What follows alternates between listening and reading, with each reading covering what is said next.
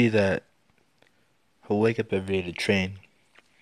And before anybody else was up, I'd be outside shooting baskets.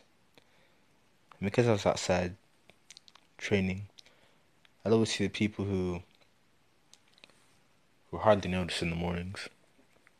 To wake up without much sound, never complain, and then get themselves to work.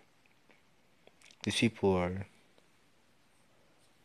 goal-oriented people. They have a drive to complete their objectives no matter the cost. And so I'm outside shooting baskets at 6 a.m. They're up before that. They're completing tasks and making a to-do list for the day. Now, on average, in a day, I shoot a couple thousand baskets just in a day. These people, in comparison, wake up and they have a couple thousand thoughts, right?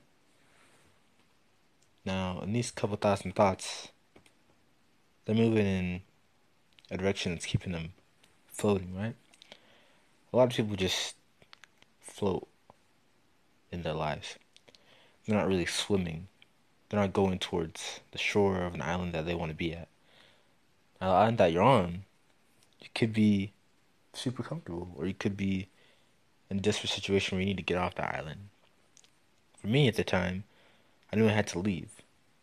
So I woke up at 6 a.m. to shoot baskets, and I said, why don't I wake up at 6 a.m.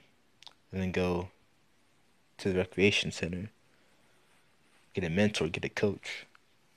And when I shoot baskets, I have a professional tell me how good my arcs are on each shot, how good my posture is, how much I should be bending my knees when I take the shot. This is the difference between people who just want to swim through life, right? They're making the effort to keep improving themselves. Doesn't matter what criticism they get or comments, they keep their level of improvement skyrockets because they're willing to put in the work. People who are just gonna float through lives, they're comfortable where they're at. Their island is it's cool for them. It's nice. But if you really want to get to the next level, you gotta figure out how you can scale yourself, how you can customize your existence and swim to the highest level possible. Just do it, man.